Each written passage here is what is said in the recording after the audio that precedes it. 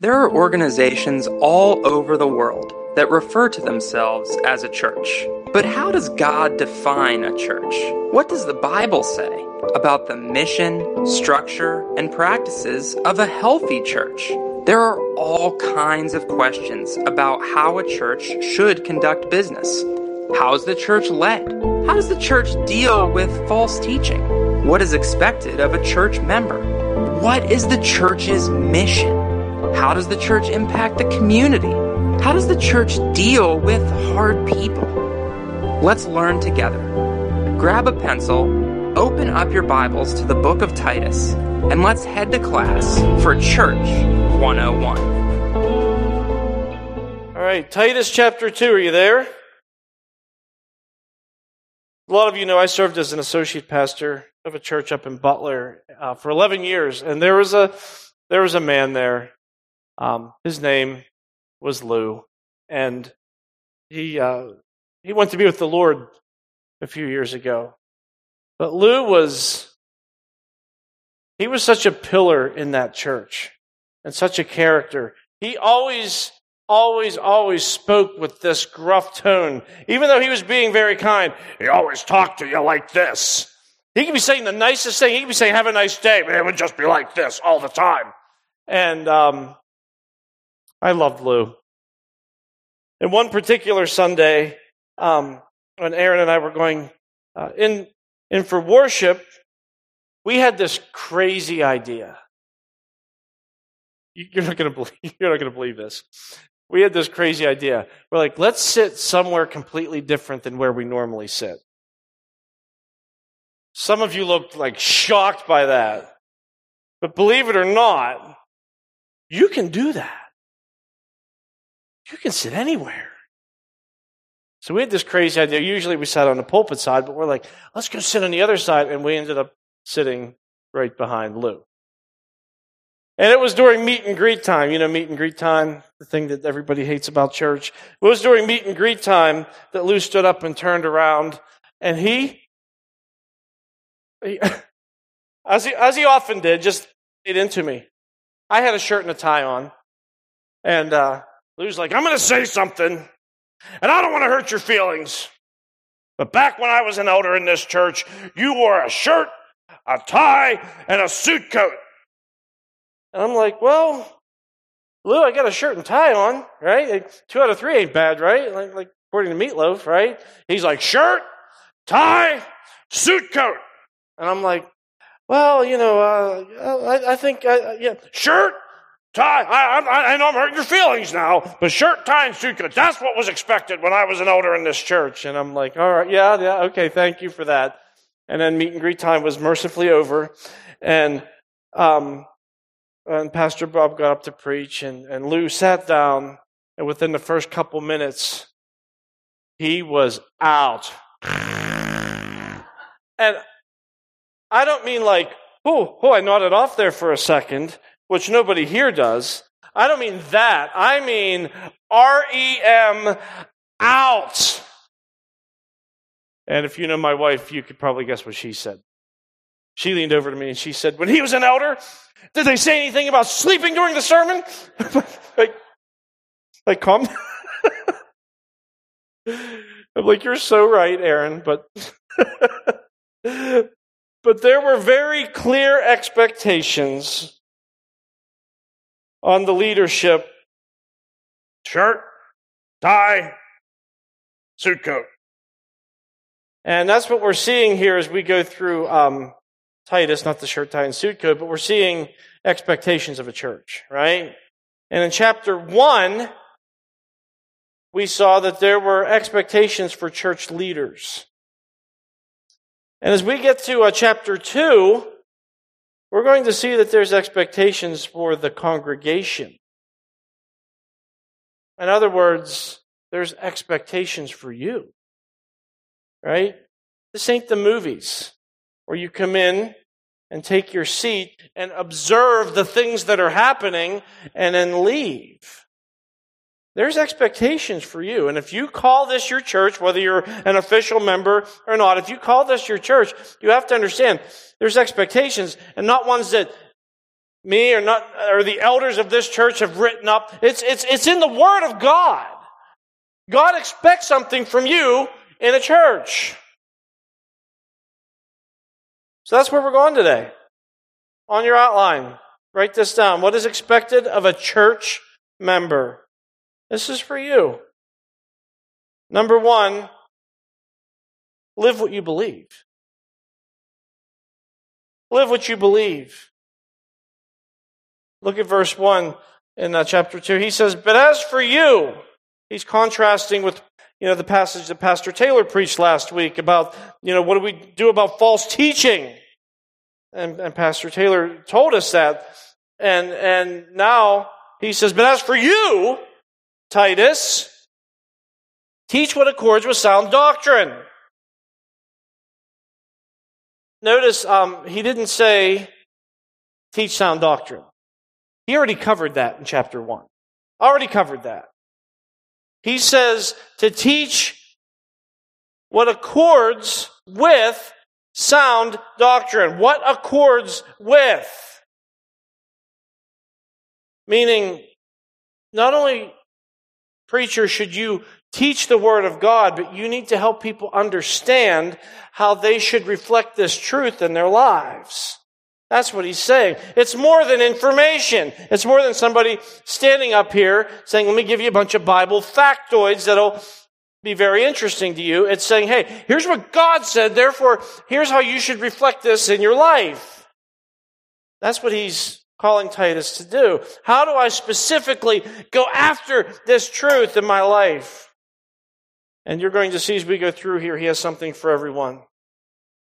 All right, we're going to go through this rather quickly. First of all, he addresses older men. All right, so basically we got like 5 sermons in one here. So, older men, look at verse 2. He says, older men are to be sober-minded, dignified, self-controlled, sound in faith, in love, and in steadfastness. Stop there. Older men. Now, throughout this passage, as he's addressing men and women, he talks about older men, older women, and younger men and young women. And I know right now you're thinking, what is the criteria for being older? There's no magic number. All right, but you're going to see in the context here, it's going to be pretty obvious what he's saying. When he's referring to older people, he's talking about those who have finished raising their kids. And when he talks about younger people, he's talking about those who are still having and raising kids. Again, that's going to be very clear here as we go through. But to the older men, he simply says, you need to live a mature life of faith. Not extravagant, not unstable. Like, look, as an older man in the church, as someone that the younger guys are looking up to, and we're going to get to that in a second, he says, you need to be done with the goofy kid stuff. You need to grow up. You need to act like a man. Then he moves on to older women, verses 3 and 4. He says, older women likewise are to be reverent in behavior, not slanderers or slaves to much wine. They are to teach what is good, and so train the young women. Stop there. You're like, well, what kind of a person should the older woman be? He says, you see that in verse 3, likewise. Older women, likewise. Like the same kind of person an older man is. Right? The maturity, the godliness, the example that you're setting. Same kind of person, but he adds something here as he addresses the older women. Did you catch that? He says, not slanderers. I want to talk about slander for a second. You know, the Greek word for slander here is the word diabolos. It's a word that's used 34 times in the New Testament as the name for Satan. And we studied this when we were in the book of Revelation. Remember that? That was a fun year. Revelation chapter 12, verses 9 and 10. You don't need to turn there. But Revelation chapter 12, verses 9 and 10 says that Satan is a deceiver and an accuser. You know what that means? As a deceiver, Satan goes before man and says, God is bad. And as an accuser, Satan goes before God and says, man is bad. That's what Satan does. That's why the word slander is attached to his name. Because catch this, Satan is constantly trying to make man think negatively of God and constantly trying to make God think negatively of man. That's what slander is. Slander is telling or repeating lies in order to hurt someone's reputation. And slander typically travels around with a family member, his annoying little cousin called gossip. Slander it's mean-spirited. Slander's desire is to make someone else look bad. Slander's goal is to be divisive. And it ultimately affects many more people than you think that it does. There's nothing that you can do that is more Satan-like than slander. And going to other people to talk about someone else, to paint them in a negative light, to make them think differently about this person that you're talking about. That's what Satan does, all right? And if you're involved in it now, you need to repent. And I could do a whole sermon series just about slander. That's not where we are right now in God's Word. Because the truth is, God says so much about slander. So if you're involved in it now, if you're like trying to justify it in your mind or, minimize it in your mind, I just want to tell you two things about slander. If you're involved in speaking negatively about people, trying to get other people's opinion to change about someone, here's a couple things that God says about slander. Proverbs 10:18 says, whoever utters slander is a fool. If that's what you're doing, if you're going around spreading information to drag somebody else's reputation down, you're a fool. And I'm too shy to ever call somebody a fool. But that's what God said. All right? It gets worse. If you're involved in slander, we're in Church 101 right now, right? Let's talk about Psalm 101. Psalm 101 verse 5 says this. Whoever slanders his neighbor secretly, I will destroy. You're like, what does that mean? I don't know. But it's not good. And I wouldn't want to find out. Paul tells the older women, look, it has no place in the church. Especially those of you who call yourself a Christian, a mature Christian that other people should look to. It doesn't have any place in the church. All right, younger women. Okay, so the older women are to, it says, where are we at here? So train the young women, verse 4, to love their husbands and children, to be self-controlled, pure, working at home, kind, and submissive to their own husbands, that the word of God may not be reviled. Stop there. Younger women. If you're married, listen, young ladies, if you're married, you need to love your husbands. Like, oh, but Pastor Jeff, you don't know my husband. And I would reply with, well, you don't know my God, because he doesn't make suggestions. He makes commands. And he says, love your husband. Listen, love is a commitment. And your marriage isn't always going to look like a rom-com. Do the kids still say rom-com? I just found out what that meant. I'm embarrassed to admit that. Romantic comedy. Your marriage is not always going to look like a rom-com. It's just not. So love your husbands, also love your children. If you are a mom, God has an absolutely unique ministry for you. And your highest calling is raising godly kids. Now listen very closely. I am not saying that working outside the home is wrong, ladies. I'm not saying that. But I am saying that not making your home a priority absolutely is wrong. There's no other job in the world, moms. There's no other job in the world that you could have that will make a bigger impact than loving and raising your kids. All right? So what else does he say? Submissive to their own husbands. I have a lot to say about that. Young ladies, you need to be submissive to your own husbands. I have a lot to say about that, but I'm not going to. Because there's actually an upcoming sermon all about this.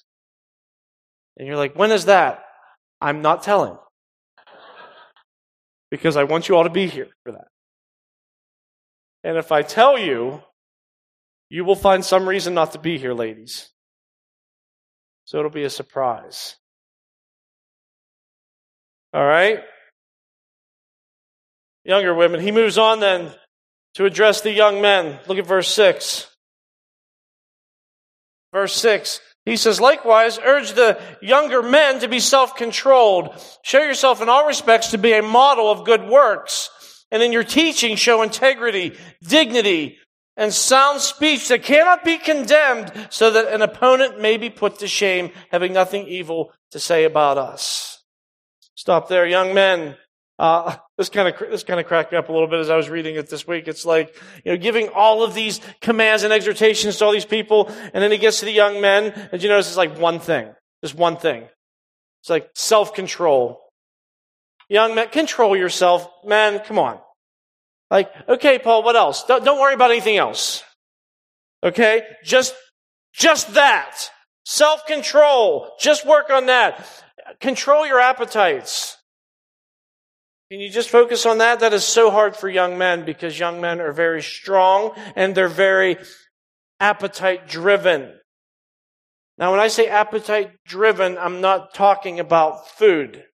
I have 2 teenage boys, and I know it is impossible to control that appetite, right? Can I get an amen from anybody else who has or had teenage boys?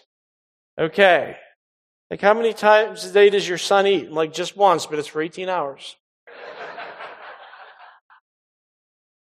True or false?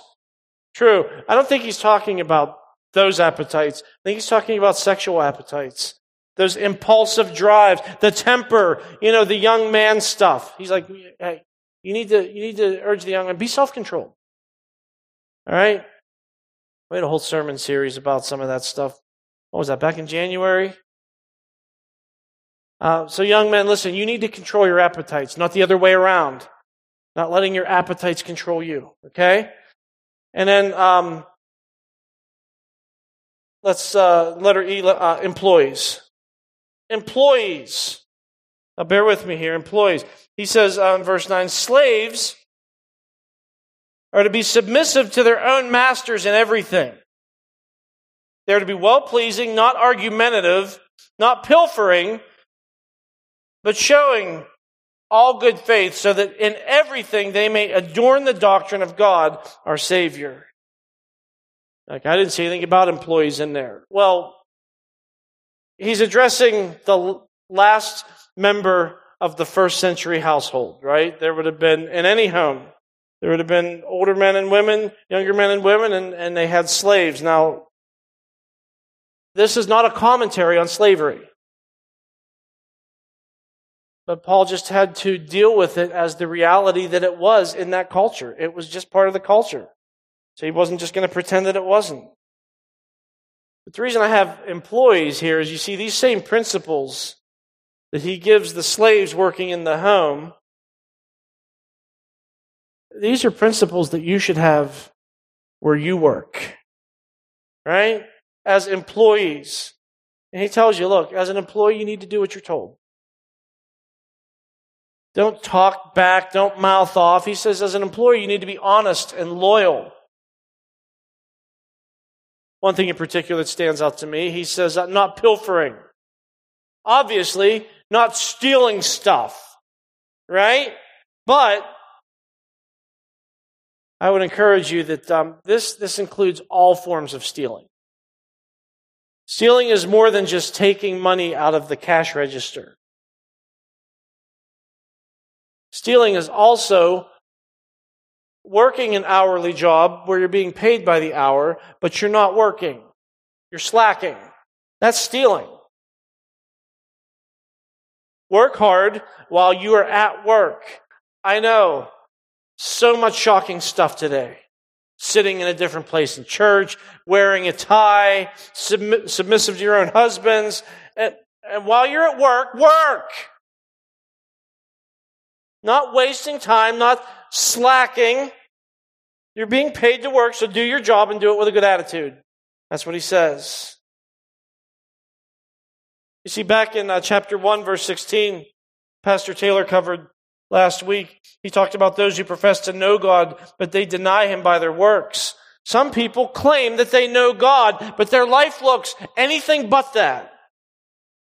You see, that's all he's saying here in this passage. He says, you claim to know God, right? You claim that you know God. Do your works say that you do? It's like that, remember that old saying? How'd that go, Mark? Something like, if you were on trial for being a Christian, would there be enough evidence to convict you? Same point. You profess to know Christ. Do you act like somebody that knows Him? And see, church, what are expectations? Here's number one expectation. Number one focus has to be your personal walk with Jesus. That's your number one thing. Are you seeing growth in your walk with Christ? You got to live what you believe. That's number one. What's expected of a church member? Number two, invest in others. Invest in others. All of this stuff needs taught. Yes, absolutely. But I want you to see how, and I want you to see by whom. Older men discipling the younger men. Older women discipling the younger women. And if you're right now saying, yeah, Pastor Jeff, I'm still on the fence about older and younger, I actually saw something this week that really will help you with that. If you're not sure if you're an older person or a younger person, just go to a public place and fall down. If people laugh and point, you're younger. If people gasp and run to help you up, you are otherwise. But he says in verse 4, train, verse 6, urge, verse 7, model. Listen, I want to talk to the older people here, okay? So hopefully you did the little exercise in your head and you know if you're older. But I want to talk specifically to the older people right now. You have a God-given responsibility here, okay? This isn't an option. And so often in the church, especially in our culture, there's this consumer mentality that people come to church to get. And that is a completely unbiblical mindset. You should look at church as the place to come and give. Again, older people, you need to see this as a place to come and give of yourself to the younger people. And yes, we got to teach sound doctrine. We certainly strive for that, whoever's standing up here. Yes, we want to urge people to live in a way that honors Christ. But you gotta model this. You know, we stand up here and we say, okay, you need to wait on the Lord. When you're going through trials, you need to wait on the Lord. Listen, older people, you got to show the younger people what that looks like.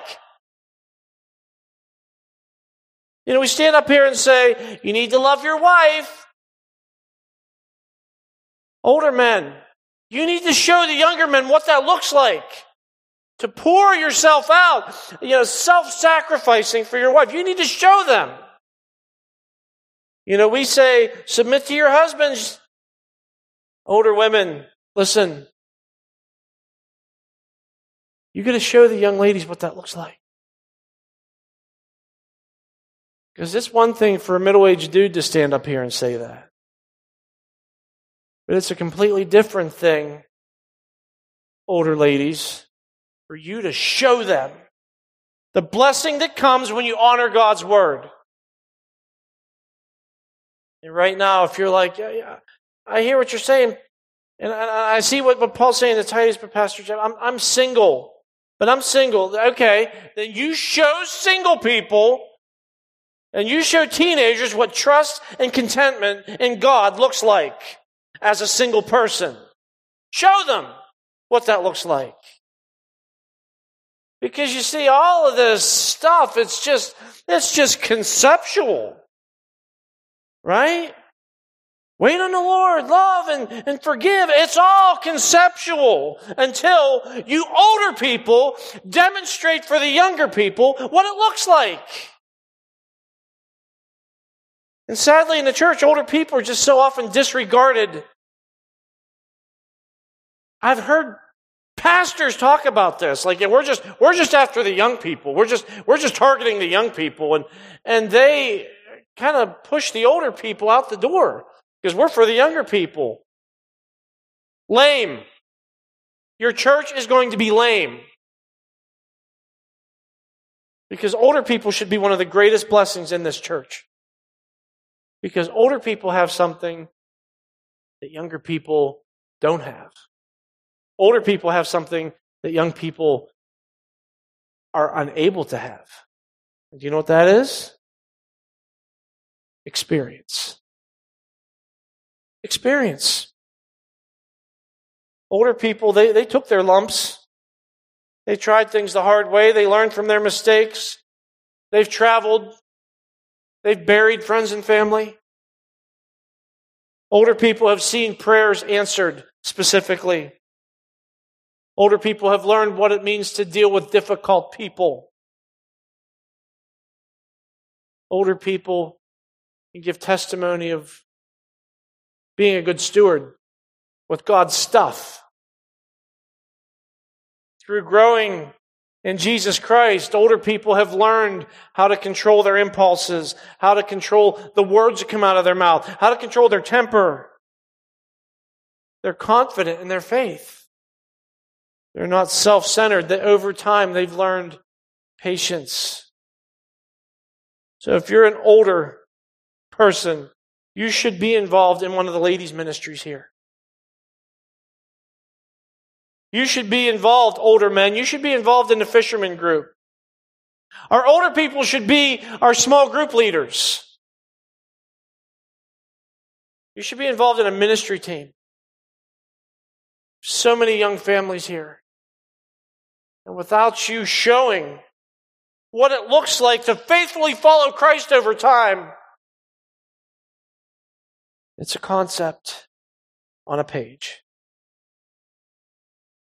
Older people, you've got to train up the next generation. And I would just lovingly encourage you, don't abandon the post that God has assigned you. Don't leave the young people without an example. Right? Invest in others. Invest in others. And finally, number 3, shine on. Shine on. Okay, we covered what to teach and who to teach, and we covered how to teach. And we also see in this passage why. Why? The end of verse 5, he says that the word of God may not be reviled. The end of verse 8, he talks about an opponent being put to shame, having nothing bad to say about us. In verse 10, he says, in everything, adorn the doctrine of God our Savior. The result of godly living obviously benefits the church, obviously. But it's also about our witness to the world. Because when Christians aren't following Christ, the world loves that. The world loves to see that. Why? Because it justifies their unbelief. They're like, you know what? I knew they were a bunch of hypocrites, and look what they're doing. I knew it. And the result is they end up blaspheming God. That's what he talks about in verse 5. The word of God being reviled. That's what happens when you say you're a follower of Christ, but you don't act like it. How can the world believe that Jesus changes people when those who claim to follow Jesus aren't changed? You know, when there's fighting in the church and there's gossip and there's sex scandals and there's leaders stealing from the church, what do we have to offer the world when we act just like them? That's why verse 10, I love this. This should be underlined in your Bible. There will be somebody at the door checking your Bibles on your way out to make sure that you underline this. He says, so that in everything they may adorn the doctrine of God our Savior. You know what that means? That means you need to show people out there, your unsaved neighbors, your unsaved coworkers, you need to show them the greatness of God by showing that following Jesus Christ is your greatest joy. The biggest blessing in my life is knowing my Savior. That is far greater than anything that I've ever experienced or ever will experience. They need to see that in your life. You are a billboard. Like it or not, you're a billboard for following Jesus Christ. And you're either good advertisement or bad advertisement for Jesus. That's why Jesus said, Matthew 5:16, let your light shine before others. I shine on, right? Let your light shine before others so that they may see your good works and give glory to your Father who is in heaven. That's exactly what Paul's telling Titus right here. Show them the beauty of the gospel. Show them that Jesus Christ, God in the flesh, came to this earth to teach us about the kingdom of God. He suffered and died on the cross, taking our sins on himself, taking our place on the cross and bearing the wrath of God so that through believing in him, anyone can be forgiven. It doesn't matter who you are. It doesn't matter what you've done. God loves you.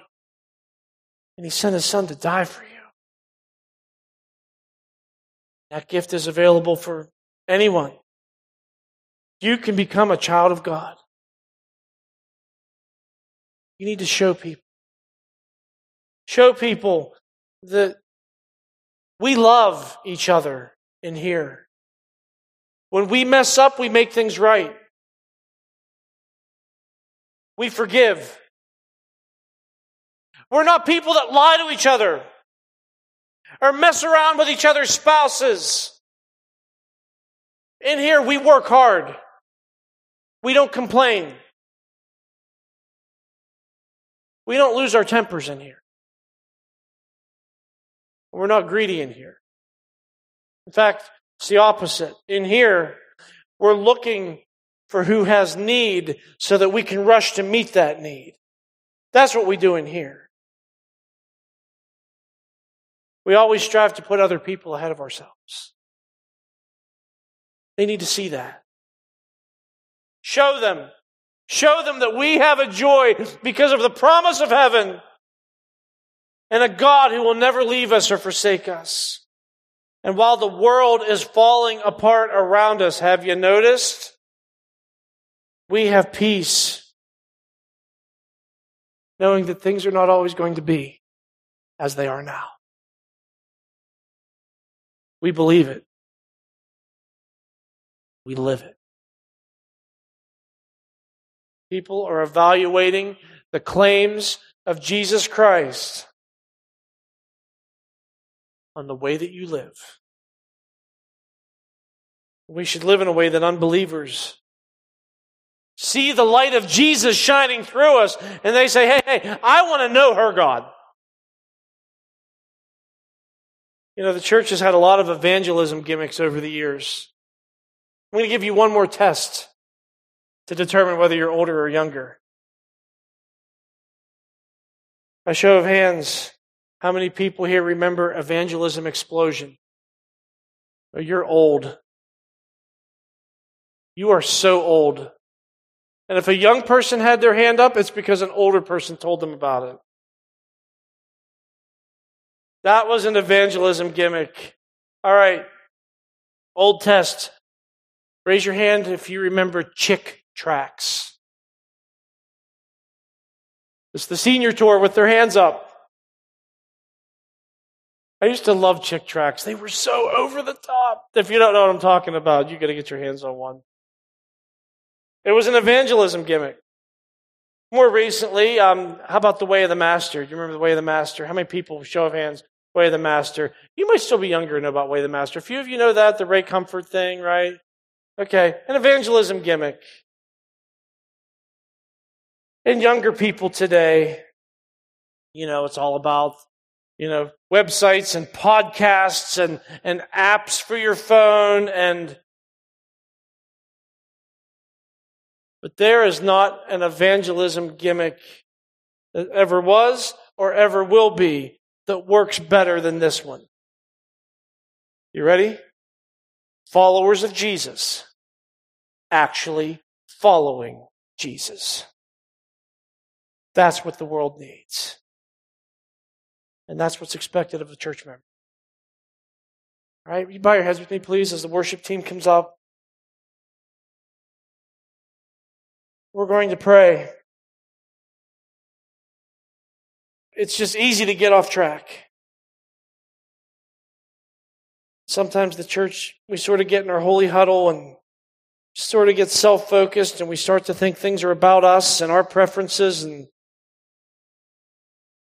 that's why I'm so thankful for the Word of God to give us a word like this to say it's not about us. This place is about Jesus. The exaltation of the Son of God, changing us so that we can be examples to the next generation and so that we can reach a lost world by living a Christ-following life without hypocrisy. Father in heaven, we live in a day with just so many new opportunities for gimmicks and fads and we also live in a day that evil and just horrible wickedness is not just happening, but it's being so grossly promoted. Father, the world needs right now the church to be the church. Sincere followers of Jesus Christ. So I pray, Father, that you would grant repentance to us where it's needed. And that, Father, we would lose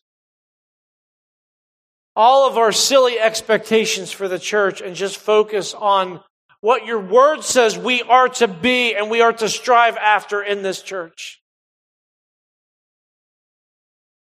And use us, Father, to be the light in this community. We pray in Jesus' name. Amen. This is Pastor Jeff Miller, and I would like to thank you again for listening to the podcast of Harvest Bible Chapel, Pittsburgh North. And you know, a question that I get asked frequently from people is this: how can I support your ministry? Well, I got good news for you. It is easy and it is secure.